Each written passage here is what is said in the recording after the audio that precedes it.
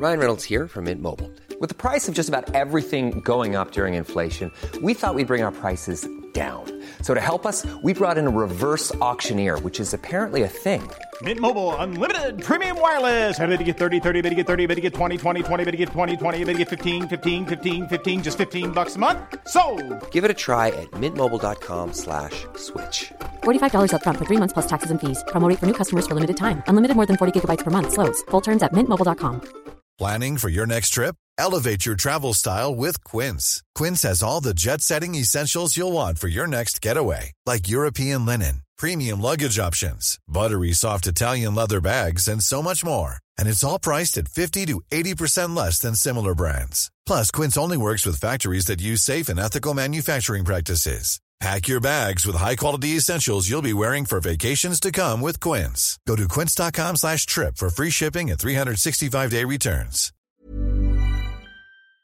You're currently listening to the free version of Let Me Talk. If you want longer, ad-free episodes even earlier, head to lmtpod.com to find out how you subscribe. Let me talk! Let me talk! Let me talk! Let me talk!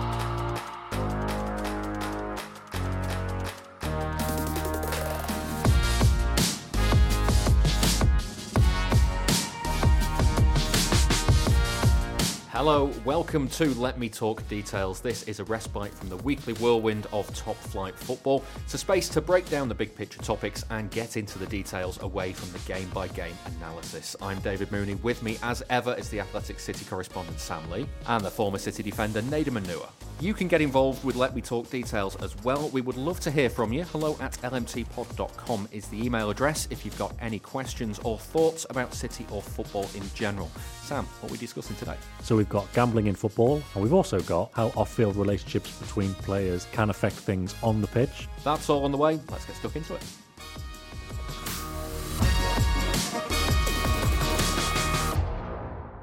Richard says, footballers and gambling have been in the news a lot over the last year. Did Nadem see gambling as a significant problem in dressing rooms he was in? Does he think gambling links to football is problematic? Footballers feel like prime candidates for addiction. Lots of money, lots of spare time, and work in an environment where gambling is marketed at every turn. What more can football authorities do to support players at risk of addiction? So that is a very, very long but good question. And I think from when I was younger, gambling was a thing, but it was like people playing cards and betting money at the back of a bus. There were people betting on horses, that sort of older school mentality. Because, you remember when you think of like horses and football, you're probably thinking of like Michael Owens and people like that. Like, would it be a lot of money? Compare. It was surely because this is so that I'm going to put like the man on the street perception of it. But like, why, if you were a footballer, why would you have like a tenner on a horse? Yeah, to win, even. Because the thrill is... Yeah, exactly. It's all relative. It's all relative, yeah. It's all relative. Like, you will find some thrilling numbers, but then sometimes it's not about this singular bet. It's about this whole series of bets and this whole series. Like, where money could get quite big is with some of those card games. And the money was so high that not everyone could afford to get involved in them. And you'd hear stories about, say, people going away with England and then the money's even higher again. And that's not for everyone. But some people are also itching to get in there. But some of the people who are hosting the games, they can afford to lose all that money, whereas some people just want to be part of that scene and in the group, and yeah. So that could start to affect people in a great way. And then obviously the gambling side of things, gambling and its accessibility, it's increased a lot over the years.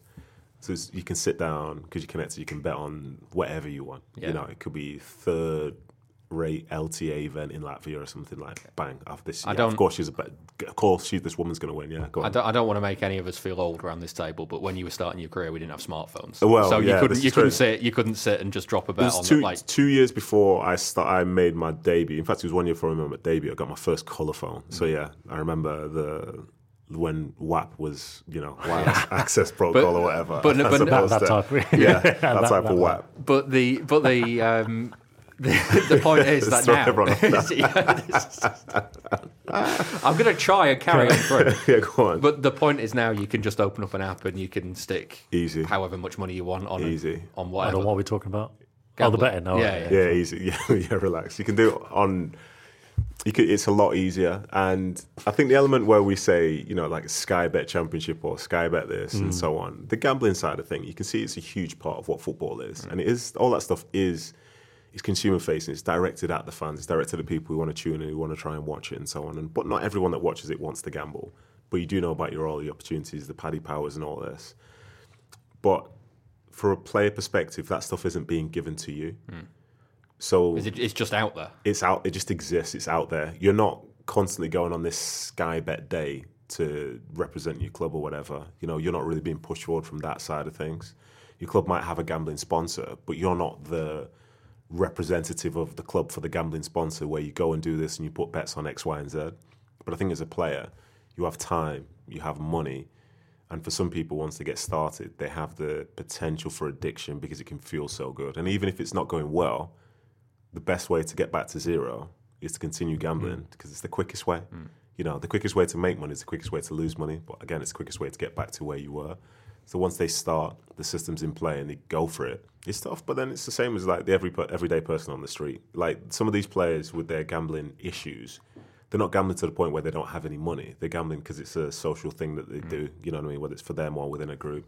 That's the same as most people, I imagine, who have gambled at all. Even like I used to say to my mum, always bet on me to be first goal scorer. This is what she used to do. Do you know when the pools would go around or whatever in the stadium? Yeah. Obviously, she lost for like 10 years straight. But, it's a thing. That's just part of the... Sorry, I'm just trying to think, were you ever first goal scorer in a City game?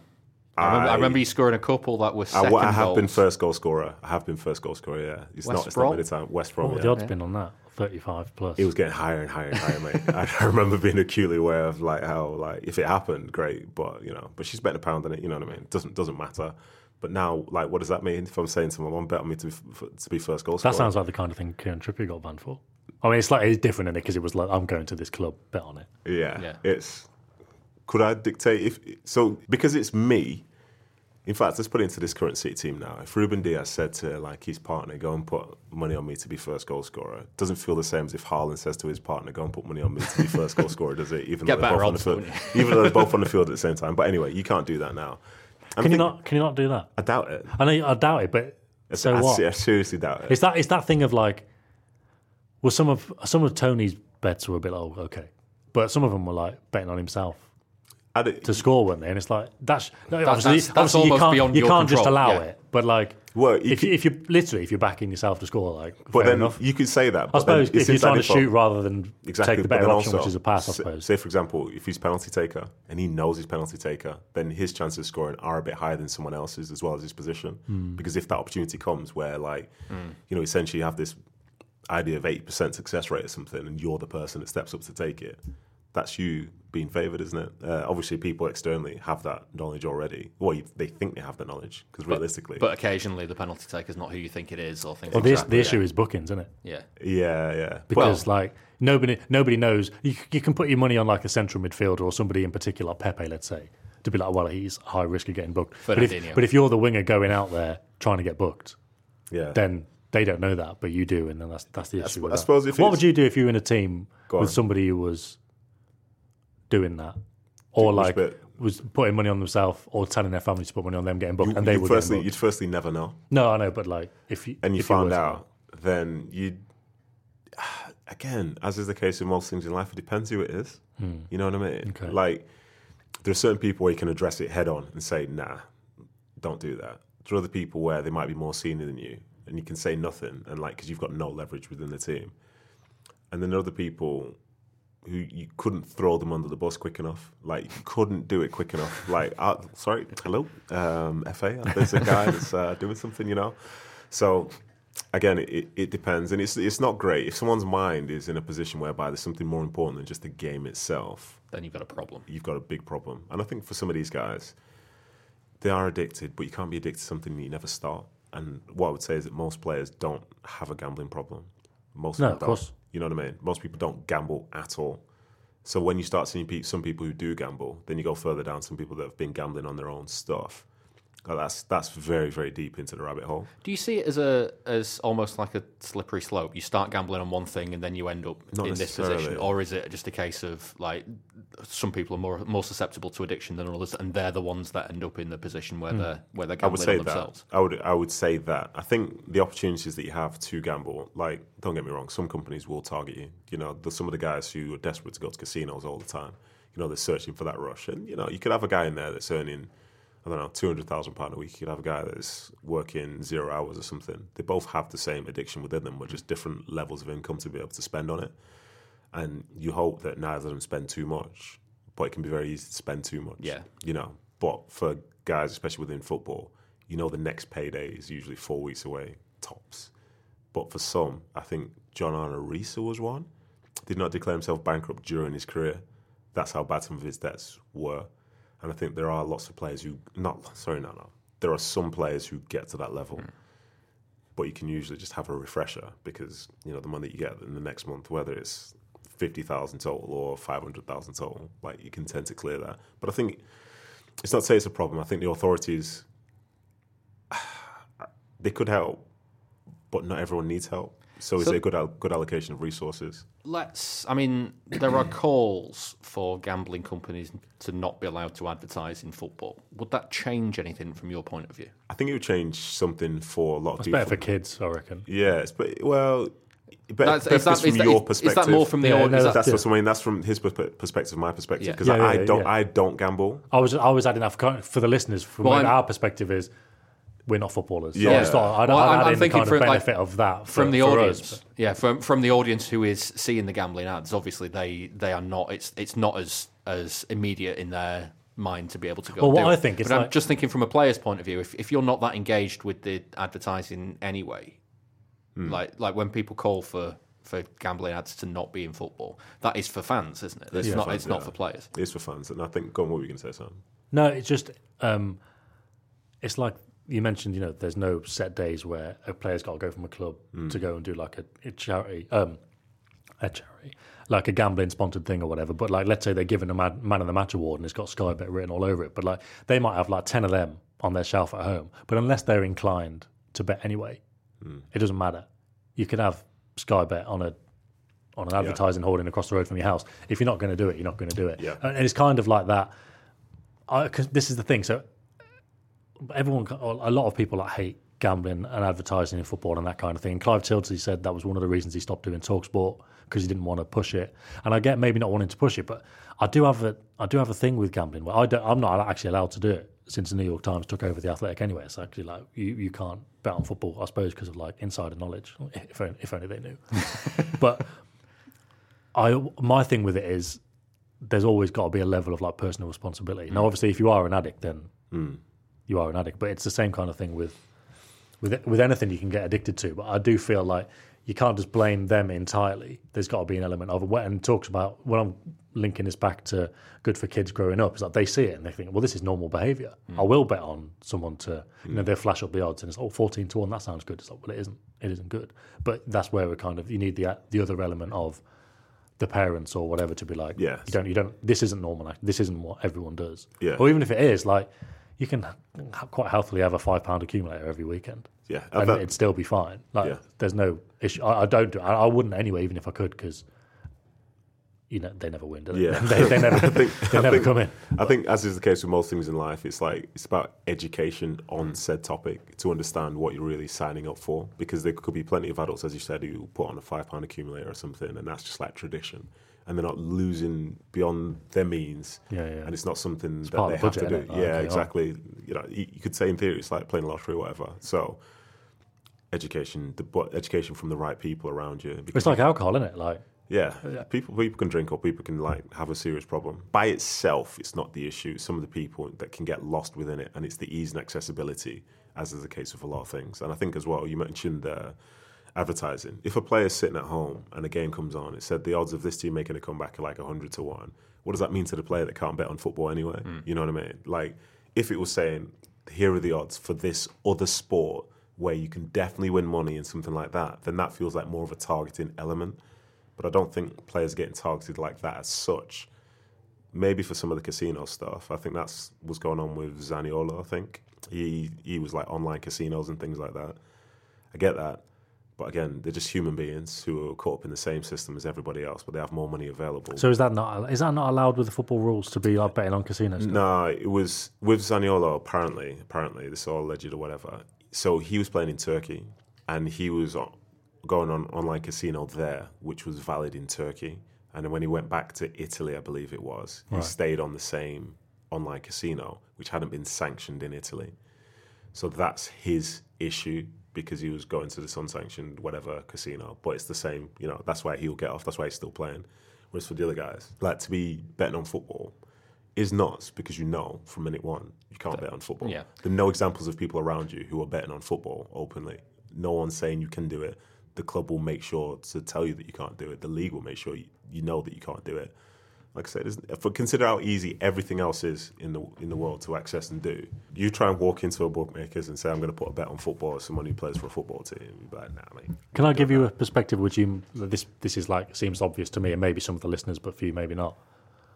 I get it if, like, let's say you're Italian family members, so they can make a few quid. But, like, again, maybe it's just the addiction element of it. But at what point, if you're a footballer and let's say you even put $5,000 on and you win, I don't know. I suppose now it's difficult. Because I'm going to say if you get 50 still. No. But I mean, like, what? Not that. I mean, what amount of money is worth it? You mean for to win? Like, if whether you're backing yourself to do something to get booked or whatever, like, how much are you putting on for that actually to be worth it? That you're not already earning. Like I say, this is my perspective. Obviously, from a footballer, and this is like. No, I might earn more than other people and obviously less than others, but like there'd be an amount of money that I think that's worth winning, or maybe there'd be an amount of money that I'll go, I don't mind losing that, which would be more to other people. Okay. And obviously it's perspective, isn't it? But you know what I mean? Like, what amount of money is worth it to a footballer to win when you're earning? Is there such a thing? Let's say 70, 80 grand a week anyway. Yeah. Is there too much money? Is there such a thing as too much money? And it goes up. No such thing as too much money. Like, if I started earning another 40 grand a year, I would still want to do opportunities of things I'm getting paid. Exactly, that's the thing, isn't it? But is it about the money? Well, that's what I mean. If it goes down to an addiction thing, or a thrill, maybe. Because this is... Is there a thrill in, for argument's sake, getting yourself booked on purpose? There's something about winning money and having an ease to win money. Like, winning anything can be like, captivating for so many people. Because I look at it, so I don't gamble on football, and one of the reasons I don't gamble on football is that, I mean, you look at the odds for things, they just don't seem worth it to me. There's no... City's odds on winning the treble last year were like 15 games to go or something. It was like really like... Like, obviously they did in the end, so fair enough. But it was like they've got to win so many of these games. Yeah, and it's you're, like you're saying I'll win 150 quid if I put on like a tenner. Yeah, this is a mad achievement. It just doesn't seem worth it. But I have been in casinos, and I have been in a position where I play card games. I play on the tables at casinos, and I know I could get addicted to that because it's the thrill of putting money down and waiting to see if you win on a random spin of the ball or something like that. So it's not about the amount that you're gambling sometimes. It's about the thrill of finding out if you're going to win. Because I know if I stick down 50p on the roulette table on one of the numbers that I'm not going to win big from it. But I also know that if I win, it feels great. What I would say as well, and it's not to say that people do this, and I think the point you make, it's like half there. Some people are doing it for money, some people aren't. But some of the people who might be doing it for money might be lower down in the football pyramid than you think. Yeah, you know what I mean? Oh yeah, I get that. Like, I was going to say, if somebody puts on $5,000 to win 50, it's like, hold on a minute, 50 grand is still like. But even if it's half a week's wages, Not even if it was half a week. Even if you could just make 10% on your wage, because a lot of people further down are doing the same thing as people up top, but like for nothing. You know what I mean? And in terms of this has come back to me now. I remember being at QPR, so this was anytime between 2012 and 18, and learning that one of the best things for people to bet on was the National League towards the end of the season, because people knew who were down in tools and who weren't. Right. I can't remember who told me that, but I remember hearing that, which means that at that time, then maybe it was legal to be gambling on football, whatever. That you're not involved in. Yeah, like, this is a thing, and people know the best places. So there was a period where you could bet on football overseas, is that right? But that's in like I think so. That rings a bell and maybe at some point within my career. So I think you could bet on stuff outside of your league, is how I remember it. And I could be wrong, and I'm sure there'll be some fact checker somewhere that would like to go and look into it. But I think a lot of the gambling laws and stuff have changed a lot over the last 20 years, because even going back, you're thinking about the ideas of like, some of that spot fixing, first corner, first throw-in, so people just boot the ball out for throw-ins, like you're not thinking about that and thinking about 30, 40 years ago, are you? I think some of this has got some faces to it, which are around the year 2000 and beyond. So yeah, this stuff. Just thinking of all those teams that had kickoff routines where they would knock it back and boot it out of play at the other end. Exactly. Even possibly some of the yellow cards and stuff. But within that, some of it was like not championed as such, but people knew. She's won. Tell you what it was when things changed a little bit. Do you remember when they changed the rules for the coin toss, where if you won the toss, you didn't have kickoff? Do you remember that? I don't remember this. No. Because from when I was first playing, if you won the toss... It used to be heads or... They toss it and then you choose... You choose whether you wanted kickoff or not. Or change it, or which end. Exactly. But now, because of some of the gambling stuff that existed, because if you won the kickoff, if you won the toss, you take kickoff, ball go out of play straight away. That's the bet that the first throw-in happens within the first 5 seconds. Right, because I did think the other day that it was a I can't remember what it was a penalty shootout, but I remember watching the referee toss the coin for who would go first, and then toss the coin for which end it would be taken at. And I remember thinking, I always thought if you lost the toss about whether you went first or second, you would get the choice of ends. And it just because I remember one team won to go first, and then also got the kicks at their fans. That is the thing. But as I say, there was a point when the rules changed with the coin toss, and that would have come off some of the previous spot fixing type things. Not spot fixing, spot betting that would have existed beforehand. Because like winning the coin toss, you had kickoff, you had it. Whereas now it's like someone look into that. Someone has to fact check that. But I'm pretty sure the coin toss rule changed, and it would have been because of gambling. Because as I say, if someone won a coin toss, 5 seconds in, ball's out of play. You can't get excited for a game. Here we go. Someone steps up, big diagonal ball to no one in particular. Oh, it's out. Throw in. Right, there we go. Happy days. Someone's buzzing now on the field, waving the shirt up in the air. Although the long ball led to Gunderwood scoring after 13 seconds in the cup final. No, listen, I said. I don't think Edison had $5,000 on City getting the first throw in within 12 seconds. Ortega, yeah. Yeah. What if he had City first goal within the first 15 seconds? Oh, can you imagine? What a great moment that was. Looking back, I was walking to my seat and I was standing in front of loads of United punditry type teams. Couldn't believe, man. This was going nuts. It's like, yo, this is it. Let's go. We'll be back in a few minutes after an ad break. Speak to you shortly.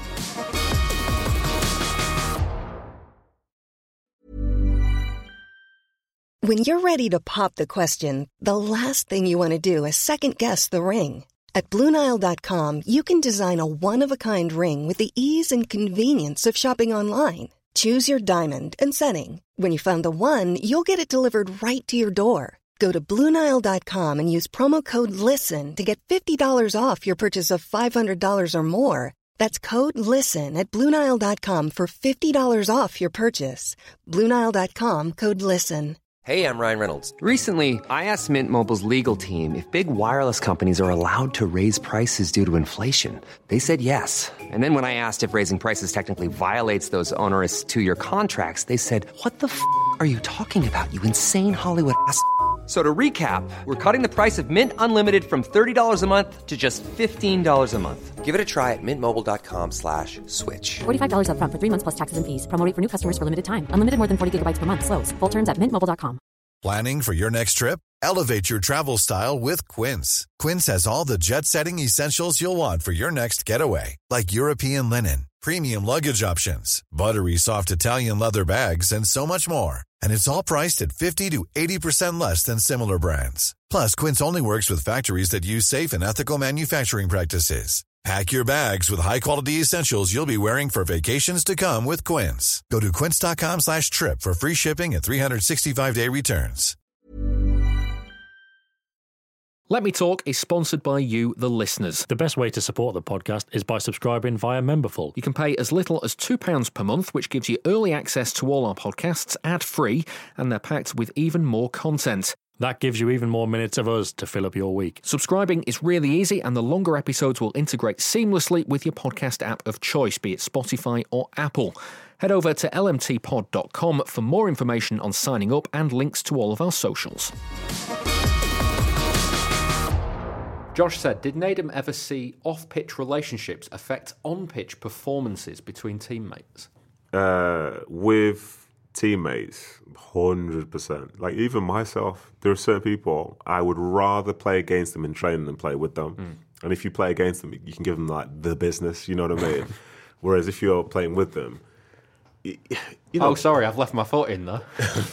So, do you know what? For me personally, I didn't have many foes or adversaries as such within teams where it was like physically violent, but like I hated them. So I'd always make sure I did everything to guarantee they'd lose in a game or something. Like everything. Like, I try hard anyway. I enter like flipping World Cup final mode. The whole universe is like based around the result of this game type mode. And you know what? I'm not surprised by that. I used to have that at a very different level, obviously. Yeah, but you can, you know, it's not. Is it petty? It's a bit petty, but it's like deeply motivated. Yeah. But if they're a dickhead. Yeah, then they deserve it. You know what I mean? Because if they're on my team, it's awkward because I'm still going to try. But I like the feeling of winning a game with people that you like. You know, and either like or respect, so they work hard together. Even like giving out instructions to people you like is different to like saying to this person you hate, oh, man on, oh, they do something good. I'm quite positive, so someone does something good. Well done. Yeah, both of you have played with me, played against me, you've heard my chatter. If someone does something good, it's like, yeah, I'm encouraging, trying to find out a little bit more. If it's someone I don't want to speak to, it's agony, because I'll be a lot quieter. I just accept, if they do something good, say no more. Just really quiet when I played with him. I don't know. I don't know if that what it says about me. Yeah, I think that does affect. Didn't do anything good, mate. That does. I'm always encouraging, but that does. It does affect it, especially from my standpoint, and I think for others as well. Not everyone can be in a position where they want to take it on board like me. Like, I'll go to war. It's fine, whatever. But then when Saturday comes, you just play. You know, you go out there, you want to play. You'll all be together before the game. You want to do all the high fives and all that. When there's someone in that group who you don't like, it's horrible. Going through that feeling of, oh yeah, come on, all the best. Like, I hate you so much right now. But it doesn't necessarily affect the way you play the game because you've got other issues going on. Where I think it's a bigger issue is when things aren't going well and there's this person that you don't like that's now like saying or doing something which is disruptive. Because then how do you address that? You know, if you would address something differently with one person compared to another, then it's pretty much affecting the way that you're playing.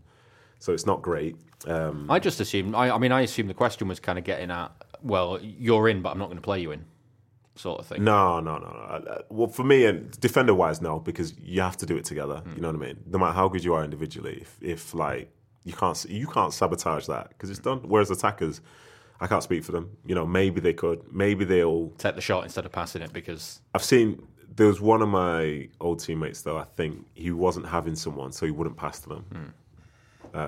I speak about him a lot, but yeah, I think there'll be one or two people where if he's not having someone, because he's in an important part of the field, the centre of the field, the middle of the field, if he didn't like someone or wasn't having someone, he would not pass to them, but he would pass it to somebody else. You know what I mean? So yeah, that bit's not great, but that's not like a personal thing. That's just not like I don't like you as a human being because he doesn't rate them. I don't rate you as a player.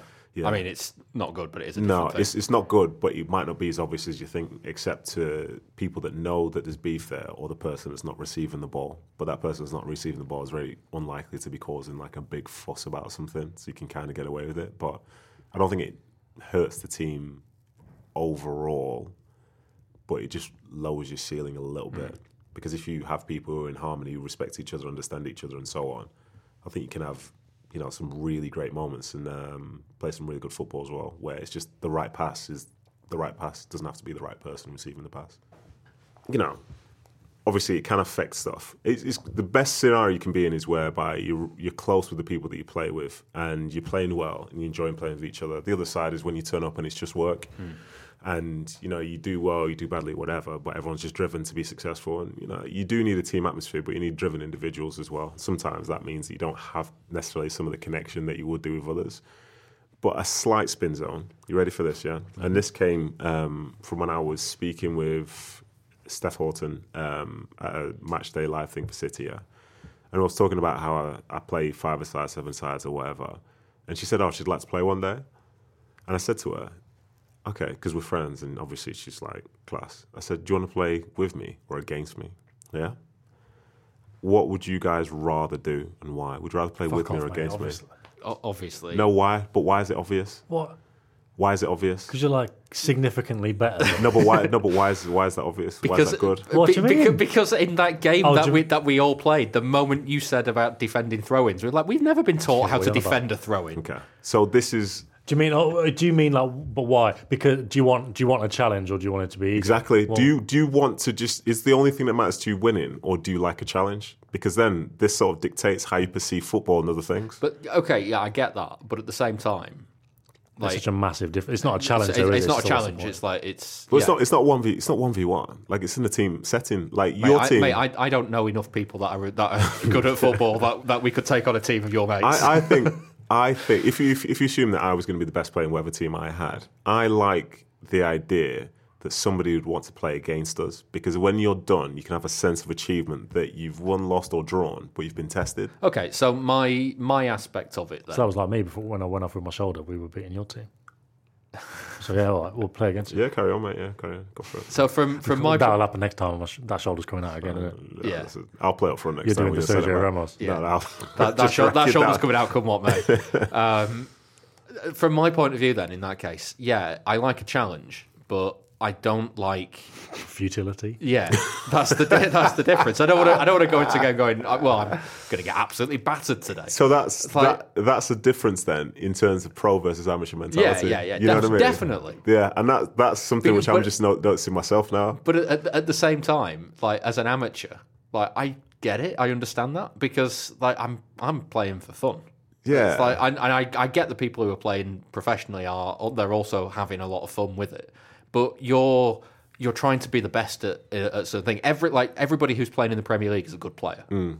It's like people sit in the stands going, well, he's shit. I could do that job. It's like, mate, you really couldn't. No. You are so far behind that. Yeah.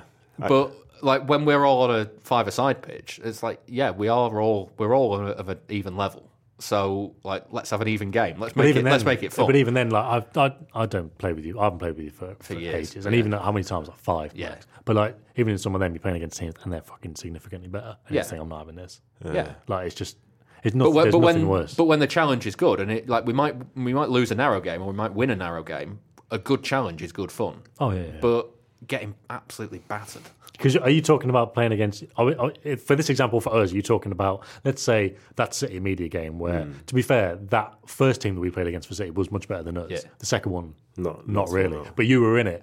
Or do you mean playing against like you and Stephen Ireland and Johnny Escott? No, not that. Imagine. But for Steph, it would be. Yeah, if Steph could get a team together and I could get a team together, and that'd be a good challenge. Yeah, because the way that I see it, if Steph came onto my team, it'd make my job easier. But when I go out, I like to be challenged. So I'd like to play against her team to see how she plays and how good she is and the impact she can have. Come and play with us most weeks. You'll have more of a challenge then. Do you know what I mean? Like, say, when we've played in 5-a-side, 7-a-side and whatever, I'd rather play a game against a tougher team than an easier one. Well, you've got that luxury. What do you mean? Well, I suppose, no, because I suppose it is relative again, isn't it? They're still tougher than you then. But like, yeah, but you said when you've played with us guys, but the tougher team for us.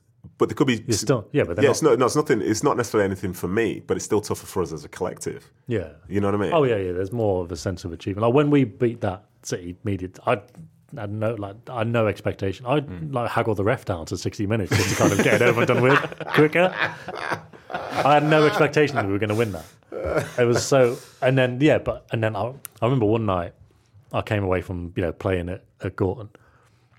And it was against the classic dickhead team. They were good and they were dickheads as well. But we beat them. I remember ringing you because I think we'd had a conversation recently, like that satisfaction of beating. But I think it was like, because you said like how good it is to play a team like that but beat them. But I was like, my issue is I'd play a team like that and we're losing. Whoever my team is, whether it's the one we've played in or any team, historically we're probably losing that game. So that the one occasion when we did beat those guys, it was when they, because obviously you can do this, but when you got a kick in, they just stand like an inch away. We fucking like I know you're allowed to do it, but it's just like pissed me off, so I booted it straight at the lad's shin, and it ended up being like a through ball, and you had to save it. But I was just so pissed off. They were just such like dickhead behaviour, the whole thing. But like to be able to beat them afterwards, it's like so much better than you beat a team who are rubbish like 6-0. Obviously, that's a brilliant point, because now I've gone all the way back round, and it's talking about relationships with people on your team. No, relationships with people on your team. That's why I preferred playing against people in training that I didn't like, as opposed to playing with them. Because then you have that extra sense of motivation and stuff. So when you said about World Cup final mode, when we were at school, we used to have, it used to be like, must have been sixth form, so like what would that have been? If it was like year 12 or 13. 13, yeah. We never called it that, but we had like double, it was like PE or something on Monday mornings. But it was basically, you could just do what you wanted. And so we went out on the AstroTurf and played football, but it was like, my mates against like a group of other lads. We were kind of mates, but like they were also kind of dickheads.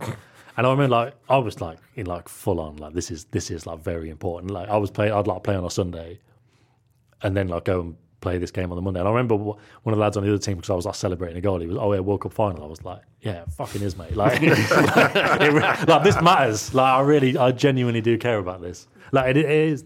That is the best. Yeah, winning a game at all costs is amazing. But like, I'm even thinking at like World Cup level. When there was that so much like aggro between Argentina and Holland. Like, imagine beating Holland, having conceded 2 goals in extra time, in injury time, and then on penalties anyway.